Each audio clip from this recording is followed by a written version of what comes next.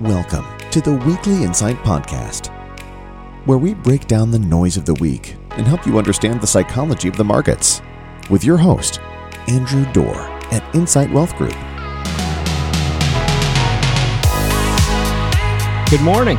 Welcome to the latest edition of the Weekly Insight Podcast. As usual, I'm your host, Andrew Dorr. Appreciate you joining us today. Before we get started, going to do what we do every week, which is just remind you that what you're about to hear today is strictly our opinion. It should not be construed as individual investment advice. This is our opinion on what is going on in the world, what is going on with the stock market, what is going on with the economy. We hope you find it interesting. We hope you find it educational. But if you have anything specific to your portfolio you'd like to discuss, we'd encourage you to give us a call at the office or talk directly with your personal financial advisor. With that out of the way, let's dig into this week.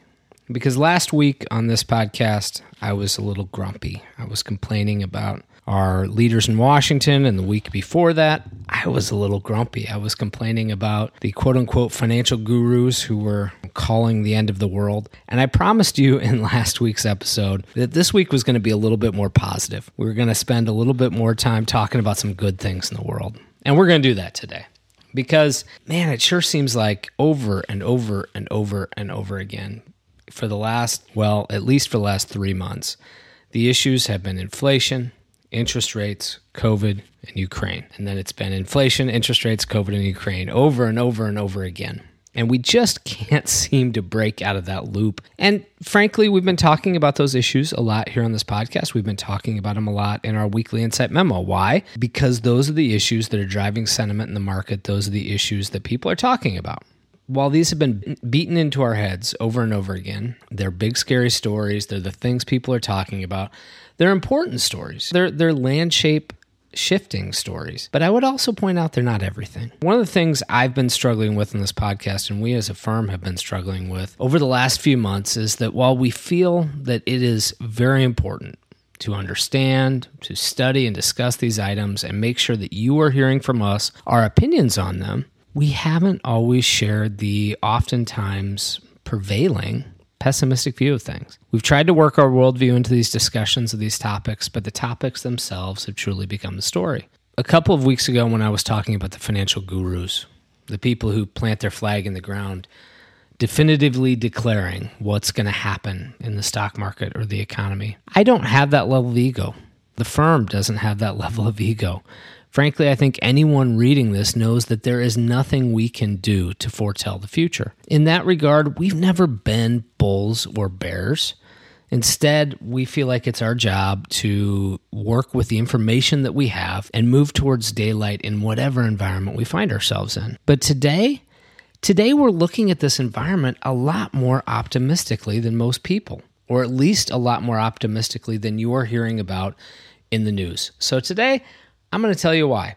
You can take it, you can leave it, you can believe it, you can disbelieve it. That's going to be up for you to decide. But I'm going to give you the reasons why we as a firm are actually feeling pretty positive about things today. So first, valuations. The S&P ended the week, it was a holiday shortened week. It ended the week trading with a forward PE of 19.44 times earnings. We've beaten the PE question to death in this podcast over the last several months, but we'll just say it again. That is only slightly above the 10-year average, which is around 18.5 times earnings. More importantly, though, and you're going to hear me say this a lot in this podcast, go to the Weekly Insight memo for the charts because we're going to provide a lot of data in here, and I would encourage you to go and look at this data so you can see it. But more importantly, the valuation, that PE ratio has dropped dramatically throughout this year. We give a good chart showing how much the PE ratio forward estimate for the S&P has dropped in the last 12 months, and it's stunning. When you throw into the mix that, as we talked about last week, the market is essentially saying right now they're anticipating about 9% earnings growth for fiscal year 2020. We don't really know what the picture's like yet for Q1. We'll know a lot more of that in the next few weeks, and I'm sure we'll be talking about it on this podcast. But if you use that 9% annual number and you say that the market just remains flat, that means the S&P is going to be trading closer to a 17 times PE. It hasn't traded in that range for a long, long time. And given the fact that there's very few other places to go and get a return on assets, there's just very little justification for that level of PE. I think that's an optimistic sign. Number 2, inflation. We're all sick of it. I get it. I'm as sick of talking about it as you are sick of hearing about it. But I want to make one thing clear this week and be as definitive as I possibly can be, because I think we've worked around the edges of this topic a little bit in the last few weeks. It is our opinion that the rise in inflation is going to come to a natural end. Notice that statement, a natural end, not an end caused by the Fed. And we think it's going to happen much sooner than the pundits on TV are telling you. Last couple of weeks, I've made several cases for leading indicators of inflation that are starting to look better. But before we can understand why those numbers are important, first we have to understand what has made up the inflation that we've seen. Because I think there's a little bit of a discrepancy between what has actually driven the inflation and what people think is happening. First of all, used car and new car sales. 49% of the inflation that we've seen in the last 12 months has come from the growth in price of new and used car sales. 49%. I've harped about car sales for a while. Here's what I would just say. When people get to a price they're not willing to pay for them anymore, they're going to stop paying that price, right? And we are starting to see new and used car prices decline. 16% of that growth has come from the cost of shelter, rent, and home ownership. 11% has come from a drive in the cost of household furnishings. So that is right there. What is 49 plus 11 is 60 plus 16. About 66% of the inflation that we've seen in the last year has come from cars, houses, and furnishings. 3 things. That's substantial. And as I said, we're starting to see a shift. I mentioned before, used car wholesale prices have dropped for consecutive months for the first time in over a year. Consumer orders of durable goods, we went through this chart a couple weeks ago, but they have collapsed really since, call it, middle of Q4 2021. The rise in mortgage rates, I read a great article this week about the Boise home market. Boise, Idaho has been one of the hottest markets for home sales since the work from home boom and everybody moving to the Mountain West. And what we saw last month was that Boise new home purchases or new home prices basically flatlined for the first time in 2 years. So already the rise in mortgage rates is starting to have an impact, and we would think that maybe Boise might be a sign of what's going to come elsewhere in the country. All of those things are leading indicators. That goes along with the Cass Freight Index we've talked about. There's a number of issues, but we are starting to see some movement in these natural indicators. So what has that meant for actual inflation, for the inflation that's being reported back to investors? And we mentioned last week that the CPI numbers were coming out this week, and that how those numbers looked would have an impact on what the market did. We got the numbers. The top line number wasn't great. CPI rose 1.2% from February to March. But the core CPI number, so that is the CPI number minus food and energy, core CPI rose just 0.3%. Why is core CPI important? Yes, food and energy prices are impacting individuals, no question about that. But core CPI is the number the Fed uses when they're calculating what inflation is. So the expectation for core CPI last month was 0.5% growth. It grew at 0.3. In February, it grew at 0.5. So what we are seeing is that the speed of inflation is declining on core CPI, and it's almost to net zero. We would anticipate that next month, our energy price number is going to come down dramatically, because now that we're a couple months into this Ukrainian war and the Russian oil and gas stuff, we've seen oil prices drop. Oil prices were trading in the mid-120s. Now they're trading in the mid-90s again. So we should start to see that energy price begin to come back in line a little bit as well. And by the way, food inflation last month was about 1%. Energy was about 10%. So energy was by far the leading cause of inflation last month. So then that leads me to another question we get a lot.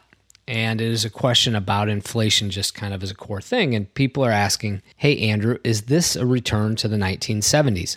I cannot say this loud enough. No. Yes, inflation at these levels is significant. No question about it. So significant, in fact, that we haven't seen it in over 40 years. But the driver that we saw in the 1970s isn't there today. What is that driver? The devaluation of the dollar. People forget that, right? When we think about stagflation and inflation from the 70s, people don't always tie that back to the why. And the why was, more than anything else, that Nixon took us off the gold standard and the dollar fell 70% in value over the next 10 years. 70%. That's a big deal. We include a chart in this week's memo that shows from when that began in the 1970s until today, it shows the correlation between the dollar and inflation. And what you see is that a strengthening dollar corresponds with falling inflation and vice versa. So where are we at today? I would say we're at worst a stable dollar and at best a slightly strengthening dollar over the last few months. That's a good sign. That's a good sign. So issue three, the consumer. The consumer is healthy right now. Part of the cause of inflation is the massive amount of spending that has happened since the start of the pandemic. And I've gone through this with you many times. Why has there been so much spending? Free government money, right? I mean, it's our money originally, but they gave it back to us. They gave it back to us in quantities that we have never seen before. The government spent more money during COVID, curing COVID, but also putting money back in the pockets of taxpayers. They did more of it in 2020 than they did in 2008, coming out of the great financial crisis. Frankly, more than they did in World War II. And so the amount of money that has been spent by the government, the amount of money that has been put back in consumers' hands has been substantial. But even with all of that money and even with all of the spending that consumers have done with that money, consumers continue to remain in great shape. They have more cash in bank accounts today than we've seen in decades. There's about $4 trillion sitting in what's called checkable deposits and currencies held by individuals in the United States. Pre-COVID, for 40 years before that, that number was almost always right around $1 trillion inflation adjusted. It actually fell in 2019-ish to call it $800 billion, but then it started rising again before the pandemic started. But when the government threw all of that money out into our hands, boom, the number shot through the roof. It's been rising. Frankly, it was rising still at the end of 2021. Significant amount of cash in people's hands. At the same time that we have more cash in people's pockets than we've ever seen, debt payments as a percent of household income are not exactly at the lowest level we've seen in 40 years. That happened about 2 months ago, but they're at one of the lowest levels we've seen in the last 40 years, and it's substantial. Pre-pandemic, Americans had about 10% of their income was going to service debt. Today, that number's below 9%. Back before 2008, that number was north of 13% was going to debt service. So people are spending less and less and less on debt service at the same time that they have more and more cash in their bank account. Consumers cleaned up their balance sheet during COVID. Simply put, yeah, it came with an assist from the government. It came at the expense of the federal government's balance sheet, but that means something as we're dealing with this inflation and as we're marching forward. If consumers have the cash to pay for the higher prices, we are going to be much better able to withstand this surge. And right now, they have loads of cash. Number 4, the last one, sentiment. Come back to a lot of common themes in these conversations. Why? Because they've worked frequently. And one of them is a line from hockey great Wayne Gretzky. And I'm going to paraphrase here his line, you have to skate to where the puck is going, not where it's been. And investor sentiment, but I would say both, consumer and investor sentiment. They're both often backward-looking indicators. They're looking at where the puck has been, not where the puck is going. And I would say that's as true for professional money managers as it is for everyday investors. And today, sentiment is at one of the lowest points in the last decade. As a matter of fact, the way we measure this is you look at the percent of people who are saying that they're bulls minus the percent of people who are saying that they're bears. And that number today is at minus 29.8 when they're surveyed. That number is actually worse than it was post-initial COVID blast. At the end of that 35% correction in the stock market, that was at 29. Today we're at 29.8. When the market corrected 20% in late 2018, at the end of that correction, that number was minus 28. At the end of the 2008-2009 correction, March 5th, 2009, that number was minus 51. So much worse than it is today. But 29.8 is one of the worst readings we've seen in the last decade. So what does that mean? What happens in the market after we've seen these levels of pessimism? Turns out you can measure it. You can look. And historically, we've seen outsized growth in equities. So let's be clear of what I'm saying. It is the times at which the market participants are the most pessimistic that you want to be a buyer. It's the old line. It's the old Buffett line. We've said it 1,000 times here. We want to be greedy when others are fearful and fearful when others are greedy. Why? Let's do a little data look. Because any time that number has been below minus 22, remember, we're at minus 29.8. Anytime that number's been below minus 22, it has performed all other market segments in the 1 month number, the 2 month number, the 3 month number, the 6 month number, all the way out to 1 year. As a matter of fact, at 1 year, from the time you get a reading of minus 22 or below, the average S&P return for the next year is 16.7%. The average S&P return over 1 year period for any other time is plus 12%. So what I'm saying here is there's a 4.6% difference in performance. That's actually a 38% outperformance from what the market normally does versus what we see in a time when we have a number of minus 22 or worse. And today we're at almost minus 30. That tells us it's a pretty good time to be optimistic. So, are we bulls? Are we telling you to go all in the market? You know, as I said at the beginning of this, no one can see the future. We all learned that lesson the hard way in March of 2020. But the world and the market has priced a lot of downside into this market. 7 interest rate hikes, skyrocketing inflation, the worst ground war in Europe since World War II, a pandemic. All of those things and more have created an environment where today the market is off, the S&P is off 8%, the NASDAQ is down 16%, all at a time when consumers are flush, markets are fairly valued, inflation is stabilizing, and sentiment is bad. We love those odds. You're going to have to make your own judgment call, but it is a time when we would say we're more optimistic than what the average guy on CNBC is today. So with that, we'll leave it there for this week. Again, I thank you so much for spending a few minutes with me. As always, if you'd like more information, all of the data that I've provided here today, all of it is in our weekly Insight memo. I'd encourage you to go take a look. You can see it at www.insightwealthgroup.com, or you can always give us a call to discuss this at 515-273-1333. I hope you have a great week, and I look forward to touching base with you again soon. Take care. Securities offered through Arete Wealth Management, LLC, member FINRA, SIPC, NFA.